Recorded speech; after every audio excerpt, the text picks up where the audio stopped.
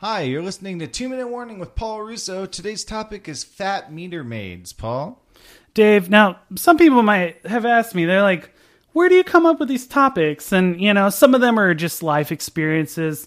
If you've listened, we talk about barbecue, queso, yoga farting, which I have not been, I'm not a yoga farter. But a lot of times it's just my observance of the world. And one day I was leaving yoga, no farts, still staying strong.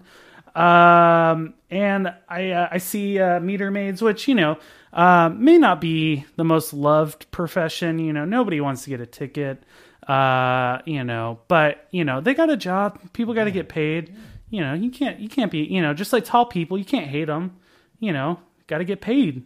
And, but one of the things I noticed is, I don't know what the stats are. There's not been a study per se, but, I started to wonder, I see these meter maids and I wonder, why are all the meter maids I see so overweight?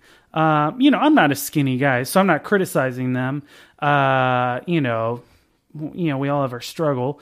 But you got to wonder, when the majority of your job is walking around picking up tickets, you got to be burning some calories. You should be getting their 10,000 steps in, right? Easily. I mean, get your minimum. I don't, that's for sure. But I do some yoga. I try to do other things. But when the majority of your job is walking around handing out tickets, you would think, well, there's a perk. At least I'm getting my 10,000 steps in every day. But I sat there asking myself, why is it that every meter maid I see is fat? Did you ever get an answer? I didn't. I'm definitely not going to ask him. That's just rude. My mom raised me right. I'm not going to just go up to someone and be like, "Hey, Mr. Meter Maid, why are you so fat?" And he'd be like, "Hey, Mr. Russo," because he knows me. He's like, "Why are you so fat?" And I'd be like, "I don't have a good excuse for that. Too much queso." He'd probably respond the same way, honestly. Nothing. The only thing good about queso is eating it. This is definitely not good for you. So, you can't blame him, but it was more of an observation, I was fascinated. Yeah.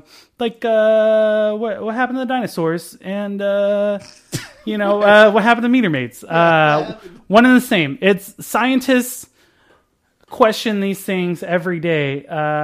We may never know, Dave. We may never know. Next on Cosmos, we'll discuss the origins of the universe. Thanks for listening to 2 Minute Warning. Paul Russo.